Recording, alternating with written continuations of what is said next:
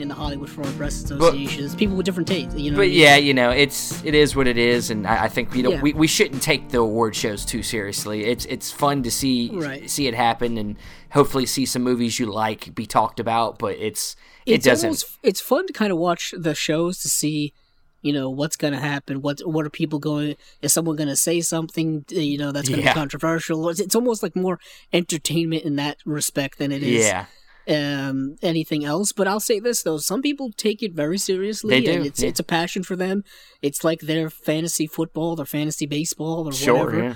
And I mean, I know we're going to be talking about the Oscars on an episode. Yeah, we're after the noms come out. Well, I was going to say we're gonna kind of almost do a month of, you know, kind of Oscar talk leading up to the actual Oscars, because you know, we'll talk about the nominees. We'll probably talk about the history of the Oscars in February. It has a very long history. It goes back all the way to the late 20s. Yeah. So it goes way back.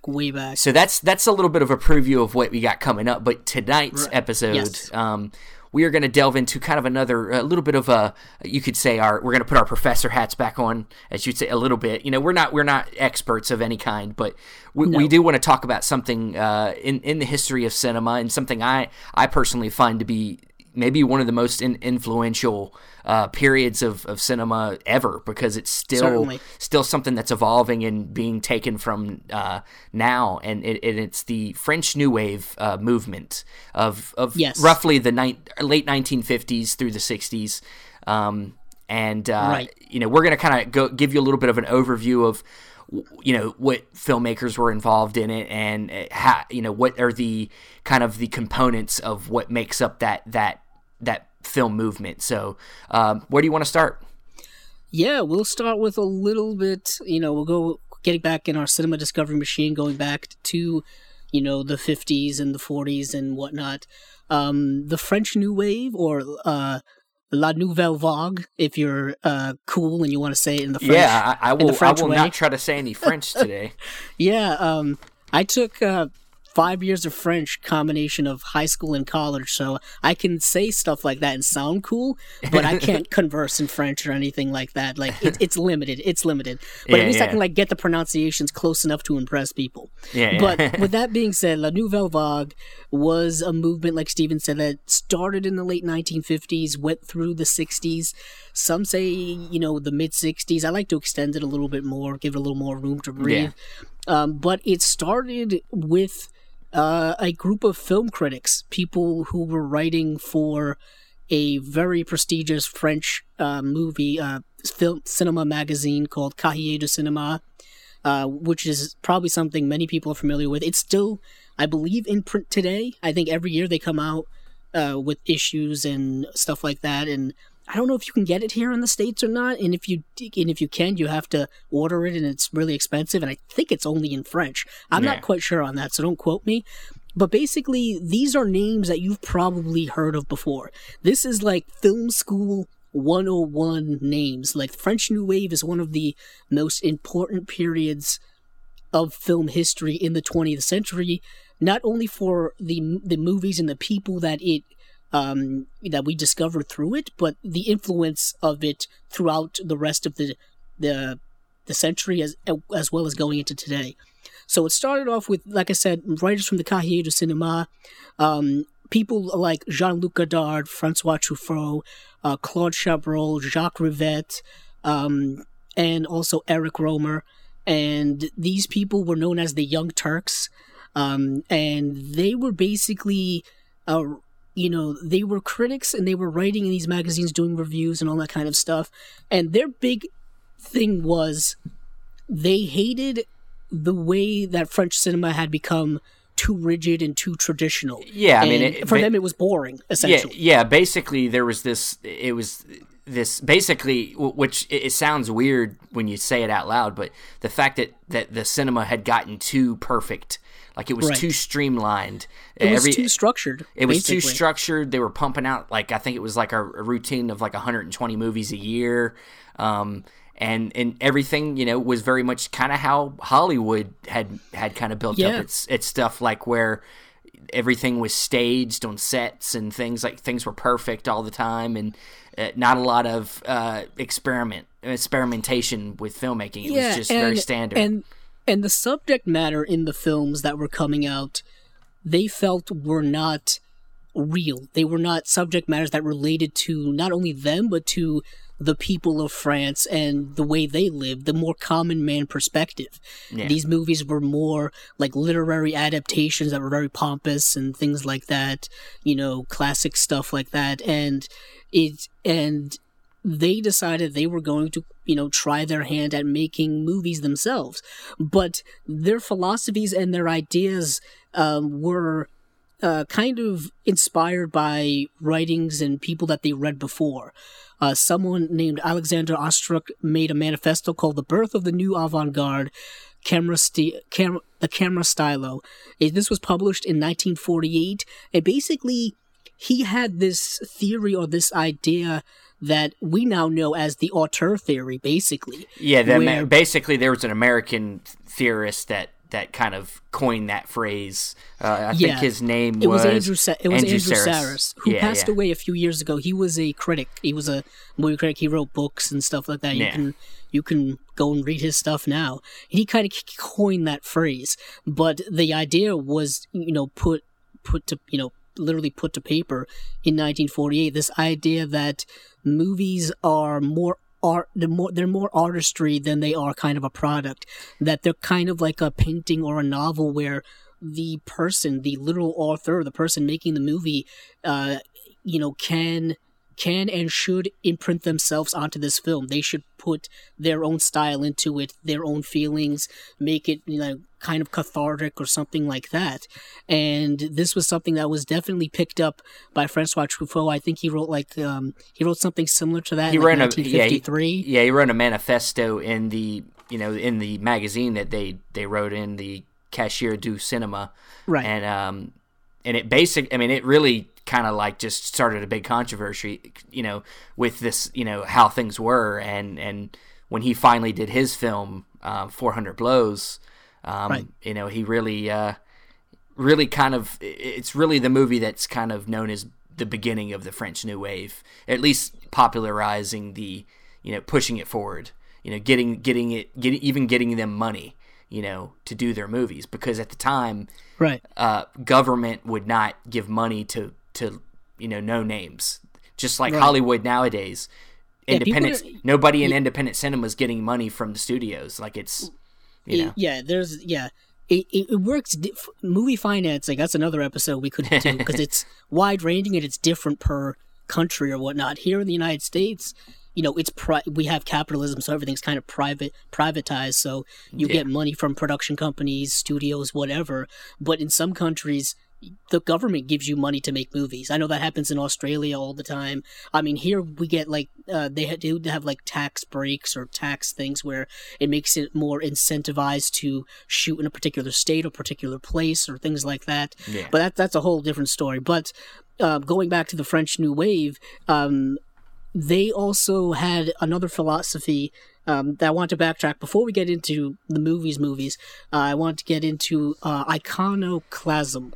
Iconoclasm is this kind of philosophy of the tearing down of certain traditions, the tearing down of icons, or just being kind of anti-establishment, if you will. You know what I mean? Kind of rebelling against the known order of things or the tradition of things. And that's kind of their philosophies going into making their movies, is they wanted to make their movies completely different than what they were seeing on screen. And also, in every way, I would say. And that's when we get into kind of the first films coming out. A lot of people credit Chabrol's Le Beau Serge as the first official French New Wave film from 1958. Most people say The 400 Blows because it was commercially successful. It's what really, it's, since he was, Francois Truffaut was somebody that people knew. They knew the name through his writings. He's kind of the one that pushed it. That right. got the foot in the door. Yeah, and the movie that came out in 1960, which is even more associated with the French New Wave is Jean-Luc Godard's Breathless. Yeah. That movie, Steven and I have talked about it before very much in depth, and that movie is just completely different than even what Truffaut did with 400 Blows. It's so erratic in its filmmaking and revolutionary. Yeah, very much with Breathless, especially the pure idea of what they're trying to go for is kind of encapsulated in that movie, because they were all about trying cinema verite, which is like very much going to the bare minimum of film equipment and trying to make a movie very guerrilla, almost guerrilla style, where you're doing a lot of handheld camera, not as much lighting setup, you're using real locations, and that's kind of and especially with Breathless, they shot a lot of the movie was really long originally, and basically to get it down to that hour and a half that it is now, they just cut out what they thought was non-essential, and it happy accident wise created things that are now replicated, specifically jump cuts. Yes. Are the big thing that was kind of popularized through this movie.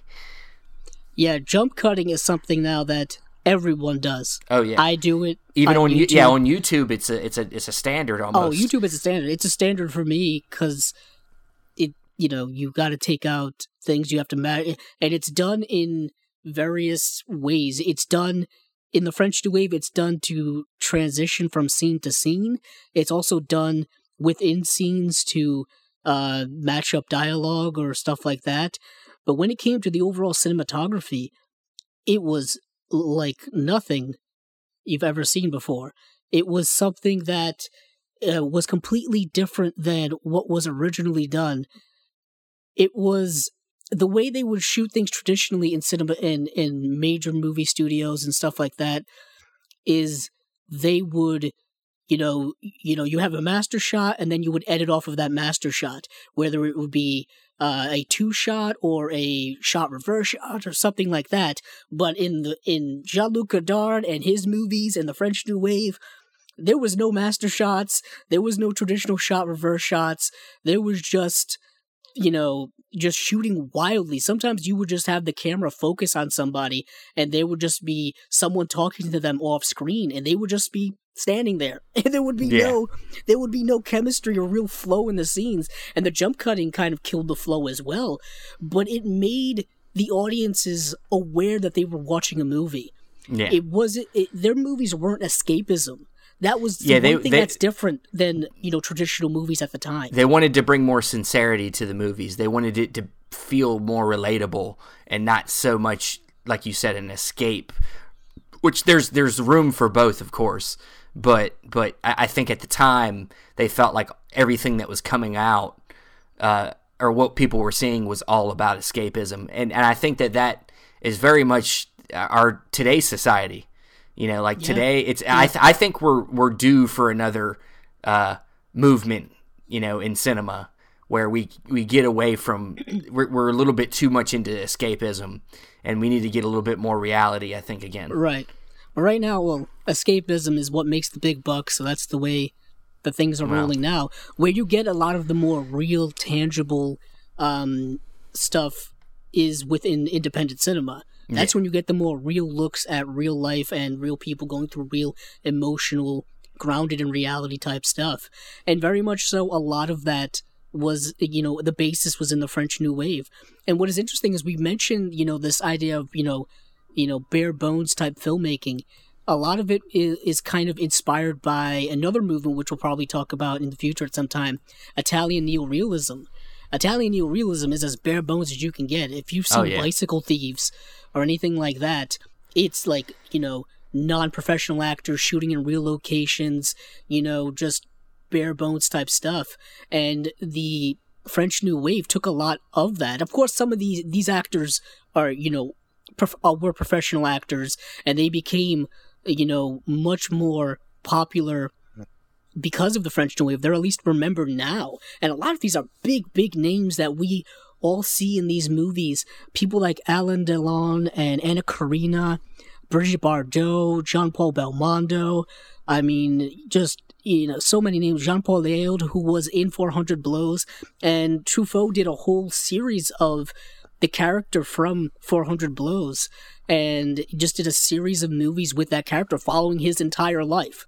Something that is astonishingly current because a few years ago, Richard Linklater did basically the same thing, where he shot a movie over 20 years chronicling the life of this character that he created, very much inspired by that.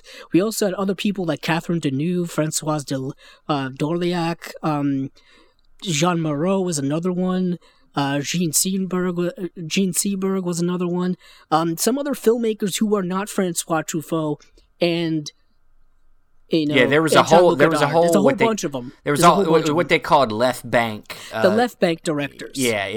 Which were specifically, I would say Agnes Varda was kind of the big. She's a big one. She's one that a lot of people don't know about, or they don't realize that she's actually still making movies. Oh yeah, Godard is still making movies as well. A lot of people are not really seeing him now, but Agnes Varda is still making movies. She's drifted into more her movies were more documentary style based. If you've seen a lot of her movies, they're mostly short films and documentaries and stuff like that, but they're fantastic. Yeah, a lot of the left bank French New Wave players were. Their movies were a lot more literary, like they came from a literary background, but they were still more artistic based. But they were still a connection there with what they were doing on the right side. They called the left bank or rive gauche for people who aren't aware. I'm assuming that this has to do with the Seine River that goes through Paris. Well, they were also older filmmakers. They'd already been around for a little bit in the left side.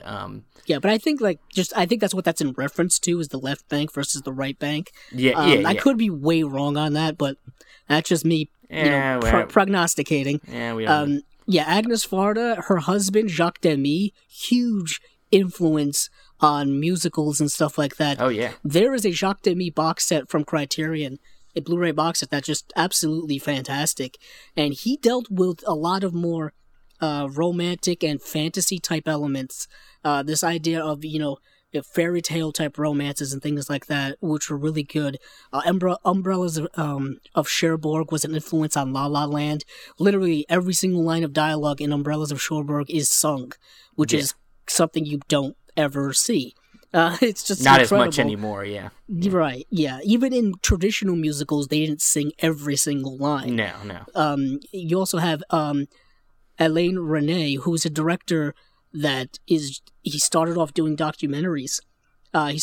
He did a documentary called Night and Fog, which is a short documentary, came out in 1956, which is kind of the going over the Holocaust and its aftermath and stuff like that. He shows actual footage of just these, concentration camps and stuff. And that's really the connection between the left and the right bank is the wanting to get into realism, wanting to get into what is real and what's sincere, and not about trying to cover up the problems of the world. Wanting to get into the political and the social stuff instead of... there was huge political and social stuff. They were occupied during the war, and kind of the birth of the new wave was when they were finally out of occupation, when the war was over. All of these people were, post World War II generation. Some of them lived through the occupation and stuff like that. These were people who were, very expressive politically because of it. And there was a lot of political things going on throughout the world in the 1960s, but also in France with the government and, youth movements and stuff like that. It just absolutely influential time when it comes to culture. And by influence, we mean, there were a lot of directors who would watch these movies in film schools, in coffee houses and art theaters and stuff like that in the late 60s, in the 70s. Many people that we know of today, I come back to this all the time, and I feel it sound like a broken record. That whole generation of American filmmakers got their inspiration from foreign filmmakers, specifically from the French New Wave. Martin Scorsese, Steven Spielberg, George Lucas, all of those guys from that American cinema from the late 60s and 70s got all their influence from them. Quentin Tarantino, I believe his production company, I think it's still called A Band Apart, yeah. which is a Jean-Luc Godard film. If you look in the credits of, I want to say Pulp Fiction or maybe Reservoir Dogs, he thanks Jean-Luc Godard in it. I think he's like distanced himself now, saying like, "Oh yeah, he's not that influential on me anymore." But I'm like, yeah, he is. Yeah, well, and if you didn't know this, Francois, if I could speak, Francois Truffaut was in Close Encounters. Yes. So there's with Spielberg, he was actually, because he did some acting. He acted in some of his own movies. He was in Night and Day and some other ones, and so yeah, I mean they very much influenced American cinema in the 60s and 70s, and we'll eventually get to the American New Wave in another episode. Yeah, we'll get to that movement as well. There's a bunch of movements, but this was, I feel, one that we had to get to early because I think it's the first one that I think people need to be made aware of. And a lot of these movements are connected to one another in some form or another. Some of them happen, like, overlap with one another. Yeah. I know in Great Britain during the same time as the French New Wave, Britain was going through a new wave themselves in the 50s and 60s, where they were having their own movement where they were getting down to making movies about the common folk and stuff like that, very similar to what the New Wave was doing. And what's interesting to me is a lot of, like in today's culture, we look at foreign cinema as maybe being the more artistic, form of cinema. But back then, as this French New Wave was being kind of enveloped, starting to be created, they were inspired by American cinema. They were inspired by Orson Welles. They were inspired by the American films of Alfred Hitchcock and Howard Hawks, and they were watching. These guys were cinephiles. They were watching these movies, all these movies, and that was the other big thing, is that they were people that were. They were able to watch a lot of cinema, and it wasn't just something that they just came up with. They were very inspired by other people. Yeah, so, and that's something that is very commonplace now. Oh, it's common now, yeah. I mean, look at us. We're watching, we're cinephiles. We're watching movies to learn about movies. That's how I learned. I didn't go to film school or anything like that. I always say I took a few film courses here and there, but yeah, I did. But I didn't go to film school traditionally, and the way I've learned is by watching the greats. Well, back then it was hard. How they worked. It was hard because it wasn't as easy. But during that time, and I think it's still around, they had a particular cinema that had like a vast library of American and French films. I think it's cinema. What is it called? Cinema Politique. I think something like that. Yeah. And apparently it was always regularly. Packed out with people watching movies. Right. Yeah, I know a few more filmmakers that they were influenced by. John Ford, who basically invented the traditional American Western. People like Nicholas Ray, who was doing a lot of American social commentary in the 1950s. Just watch Rebel Without a Cause or something like that. And what is interesting is that, most famously, one of the most well-known film books that you can buy is the Francois Truffaut and Alfred Hitchcock interview book, where Francois Truffaut sat down with Alfred Hitchcock and they go through his entire filmography going up to, I don't even know when, the 50s or 60s or something like that, and you can listen to the audio tapes of their conversations and whatnot. Yeah, and it's just fascinating how much Truffaut idolized Alfred Hitchcock and his style, because the auteur theory wasn't really a thing, and it was just something that, it's one of those things where we give it a name after the fact, or something like that. That could be an episode by itself, because there was really a debate between the guy we mentioned earlier, Andrew Saris, and another journalist, a female journalist. Her name? I think her last name was Keller. Something Keller, I think, was her name. I'm going to look it up because I know exactly what you're talking about. And basically, she was on the opposite side, where she didn't believe in this auteur theory and that a movie should be judged on its own and not by its artist. Which is a very interesting thing we could get into in the whole episode. That's what I'm saying. I think we could make that a whole. I know who it was. It was Pauline Kael.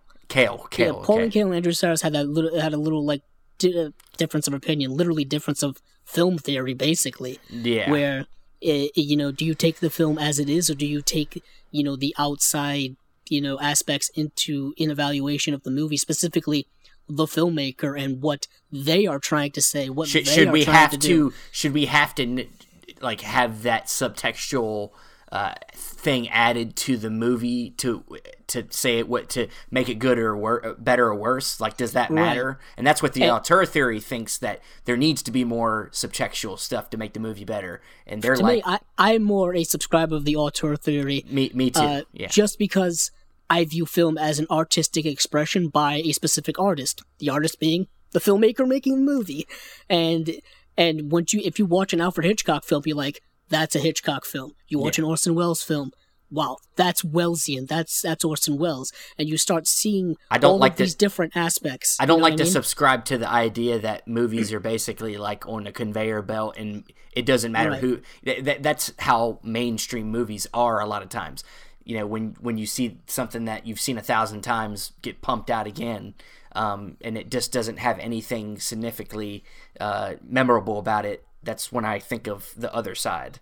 I like movies to have a certain flair and look a certain way, and I can identify with the filmmaker. I think slowly but surely we're almost getting back to that time where filmmakers were the stars.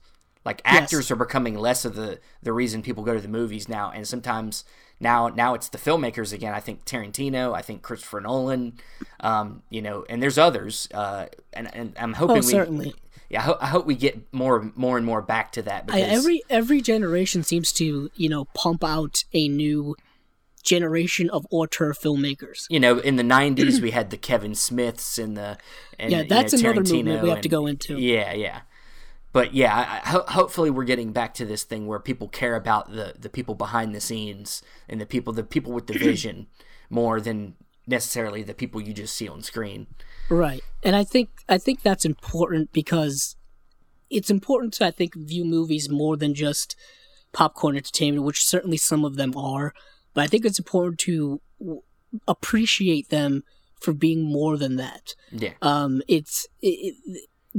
It elevates movies to a new stratosphere that I think makes it, higher than life. You know what I mean? Like, it makes, I think maybe it's, I want to say that because I want to make sure that watching all of these movies are worthwhile. You know what I mean? Yeah. You spend hours and hours of your life dedicated to something.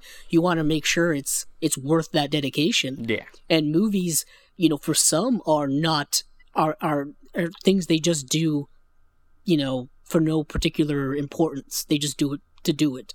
But for me and Steven and other cinephiles out there, this is a big part of our lives. So these movies mean more to us. Yeah, sometimes I look to movies to help me wrap my head around something. If I can't figure out why maybe some part of my life isn't working out, or I'm mad at somebody and I don't understand their point of view, maybe I'll watch a movie that connects me to that idea and maybe I can see something in a different way. And right. I think there's a lot of ways that film and can make you understand the world better, and not just the world that you live in, but the rest of the world that you don't live in. Yeah, and movies can connect people. They can disconnect people as well. Sure. As the internet will show us. Oh yeah. Steven and I, came together and bonded over movies and stuff like that. But speaking of movies, I want to get into kind of mentioning some of the more prominent films in the French New Wave, for those of you out there who want to get into the French New Wave and don't know where to start, basically. Like we said, like I say when I tell people to get into anything, is start from the beginning. That's the best place to start. If you want to start with 400 Blows, that's where I started, with Francois Truffaut's 400 Blows, and then Breathless, and then kind of... and I kind of go back and forth between Godard and Truffaut. The next one in Godard is Vive sa vie, which is a great film. Truffaut had Jim. Jules and Jim is one I haven't seen yet, but I hear is just fantastic. It is fantastic. It has that famous scene where they run from one side of the Louvre Museum to the other side, and they time it to like break the world record or something. It's another great film. It's a film that's about human relationships. It's kind of based around a love triangle. It's fantastic. If you want to step out of Francois Truffaut and Godard, Agnes Varda, Cleo from 5 to 7 is a great film from 1962. She's a great director. If you want to go into something that's more, difficult to watch but more challenging, Night and Fog is a shorter film to watch from Alain Resnais, but he also did Hiroshima, Mon Amour. I was going to say that movie is it's sexual, it's dramatic, it started off as actually being a documentary about the aftermath of, the bomb being dropped on Hiroshima, the atomic bomb. And the beginning of that movie, I have to warn people, it's graphic. It is graphic. But once you get past that, it's a beautiful film. You have a film called Alphaville, I think was another Godard film. Yeah, you have also another one of the Left Bank directors was Chris Marker. Yes. He did La Jetée. He did. It's basically photographs. It's the whole film is done in still photographs, and it's literally the same plot as 12 Monkeys, which was done by Terry Gilliam in the 90s. And Terry Gilliam famously has said, like, oh yeah, I never saw the movie or whatever. And I'm like, dude, you made it. It's like the same plot. It's the same plot. It's a little coincidental. I mean, there's one of my favorite filmmakers that we've kind of brought up. I don't know if I've seen a lot of the movies from this era, but I like Eric Rohmer. Eric Rohmer's really good. Yeah, I got his box set from Arrow, and I've seen a good portion of. But I'm not sure that all the movies came from this era. The ones I saw might have come a little bit later, maybe in the 70s. Yeah, a lot of these directors made films past the French New Wave era. You know what I mean? Truffaut unfortunately died pretty young. He passed away in the 80s. Yeah. I want to say he passed away in the 80s.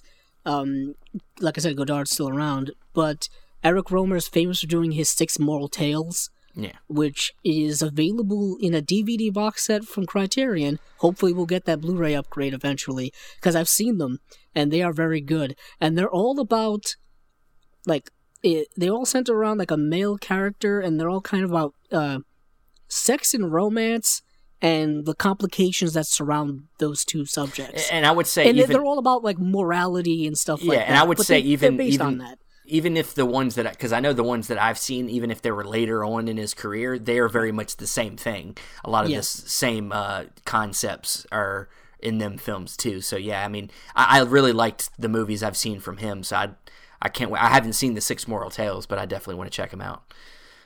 Yeah, they're really good. That was one of the main things I wanted to watch on Filmstruck before it went away.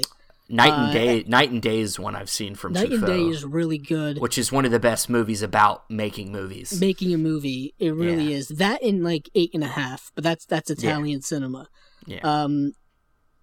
Who else did I want to mention? I want to mention someone who is not part of the Left Bank or Cahiers du Cinéma, and that is a director I think everybody needs to be aware of. That is Jean-Pierre Melville. Oh, yeah. Jean-Pierre Melville he was one of the older filmmakers who was making movies way before the French New Wave started, and he was making movies during and after the French New Wave. He is a fantastic filmmaker. He made a lot of movies in the French neo-noir subgenre, which came out in the 60s as well in France. Le Samurai, Le Cercle Rouge, movies like that, which are just fantastic. He worked with the actor, what's his name, from Breathless a few times. Not Jean-Paul Belmondo, Alain Delon. Yeah. And did, something like... like you said, Cirque de la Rouge and he was actually in Breathless. Yeah, that's what I'm saying. As an actor. Yeah.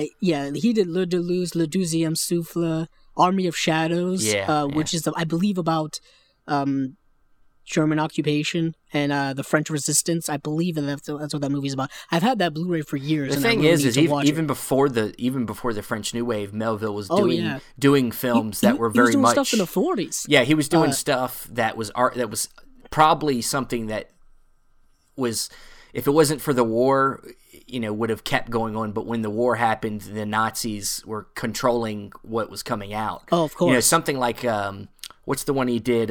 He did Le Silence de la Mer. Yeah, and that was about a German soldier that basically stays with a French family and kind of, keeps them captive, basically.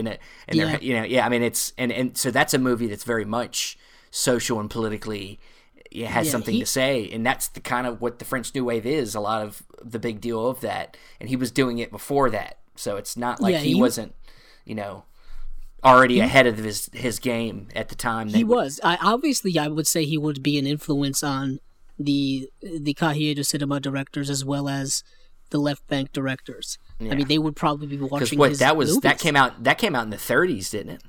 Le Silence de la Mer came out 1949. 49, okay. Yeah, he also did Les Enfants Terribles, which he co-directed with Jean Cocteau, a French surrealist director who did the movie Orpheus, which is a adaptation, I believe, on that play, I believe.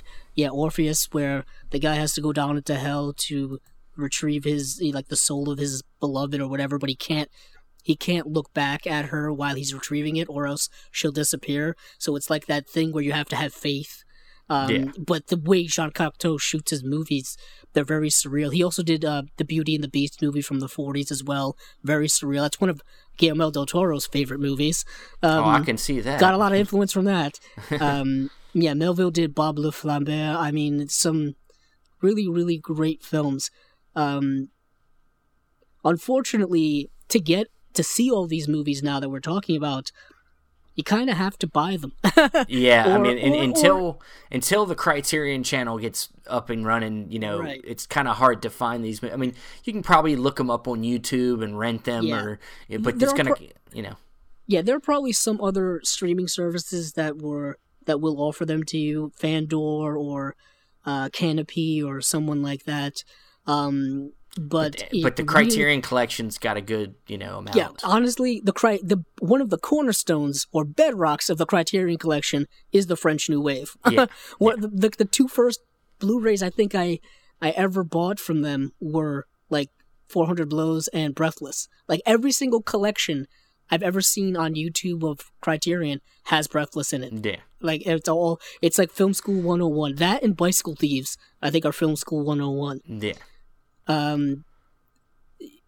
There are many people to go over when it comes to the French New Wave. There's a lot of other directors that I don't think are as well known. Someone like Louis Malle, who I think is a great director. He did Elevator to the Gallows. That's one of my favorites. Yeah, which came out during that time. He also did a bunch of movies. One movie that I always tell people to watch because I don't think a lot of people watch it is Murmur of the Heart.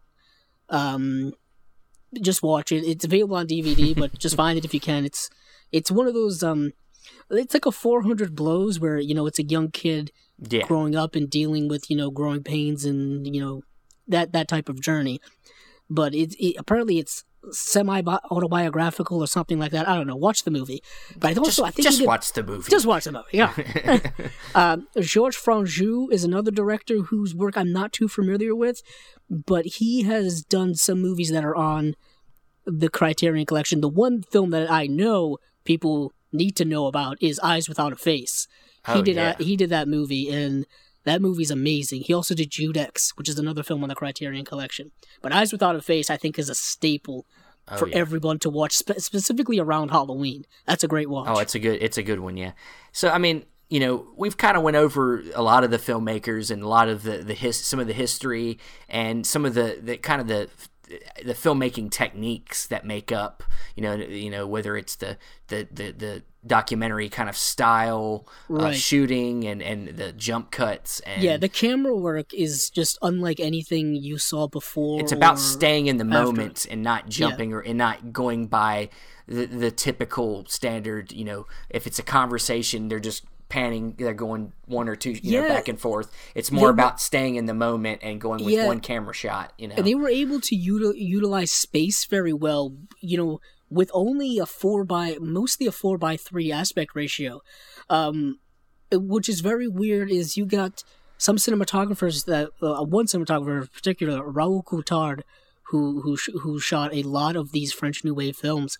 One thing I found very interesting about Jean-Luc Godard films, if you watch his movies that were shot in black and white were shot in 4:3 full frame 1331 Academy ratio, but his films that were shot in color, I believe, were shot in widescreen. Mm-hmm. It was very, very interesting to me that was something that showed that was something he wanted to do. And Raoul Coulthard, I believe, just passed away. He passed away in 2016. So yeah, he just passed away. And he was, an influence aesthetically on the French New Wave and people afterward, because his career went all the way up into the 80s.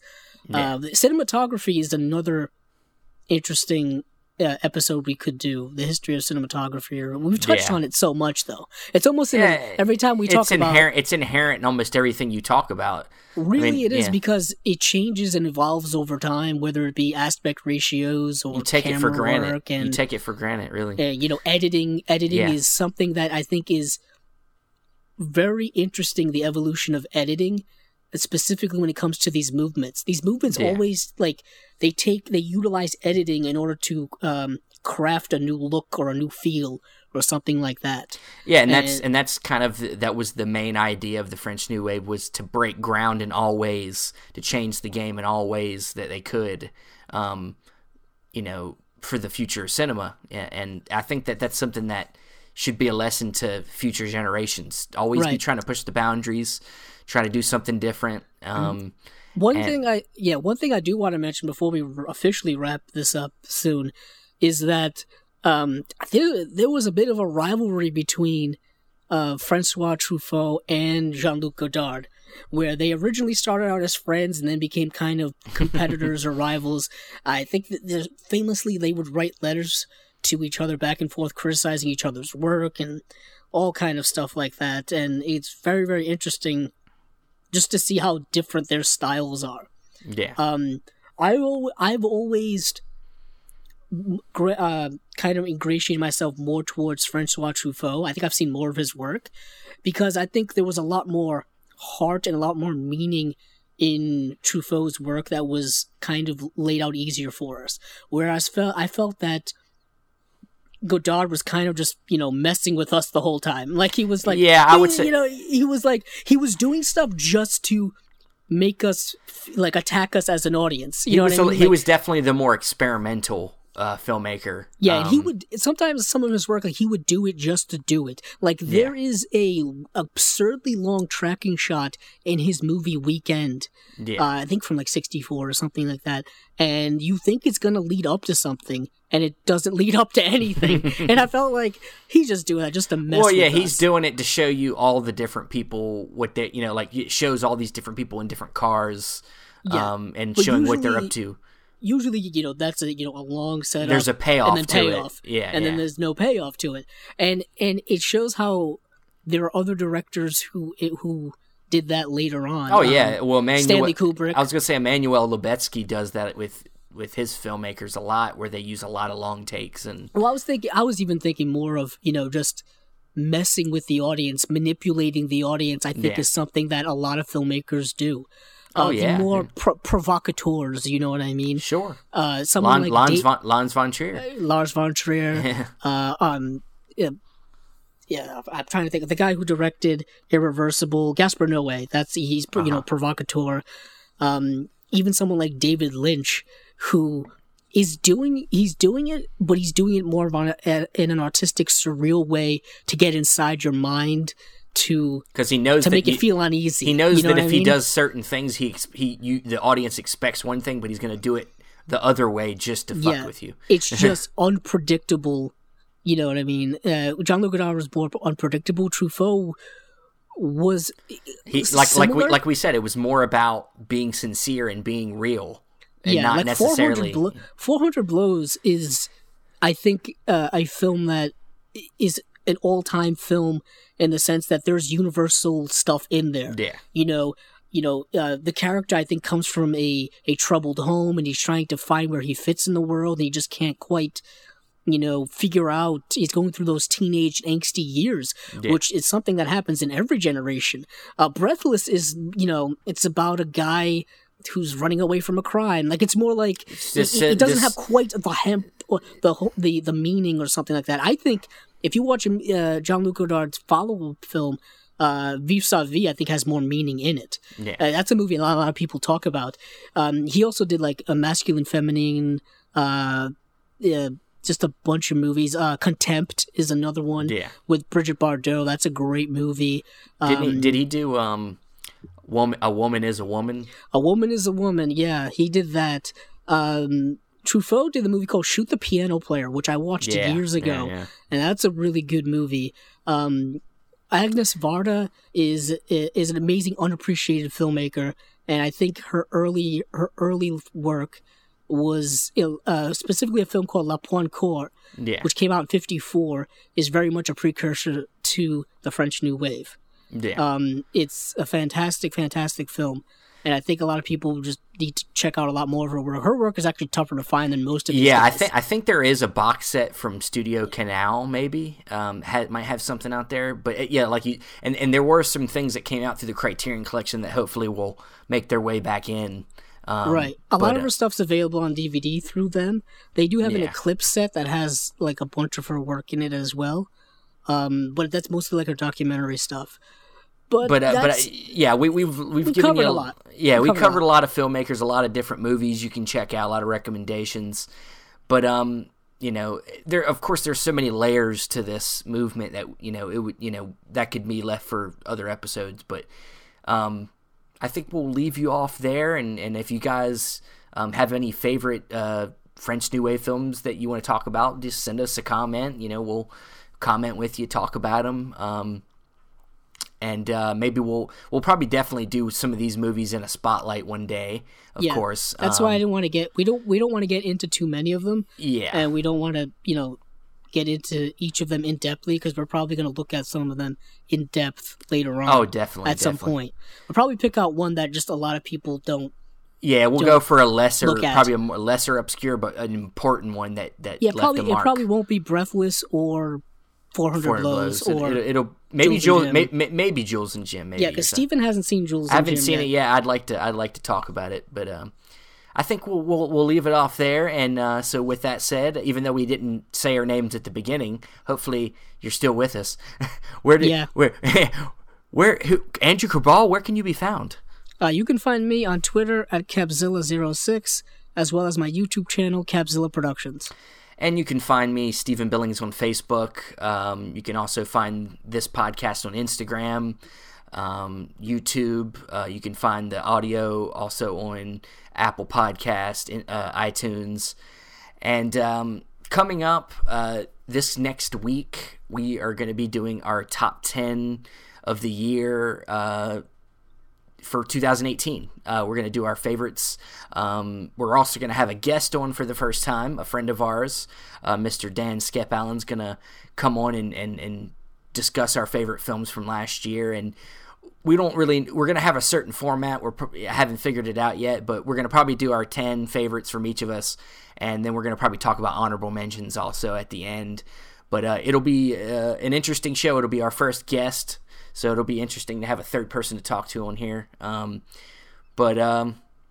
and then I think we'll be close to talking about Oscar stuff. So yes. With that said, hey, keep on watching them movies. I know I will.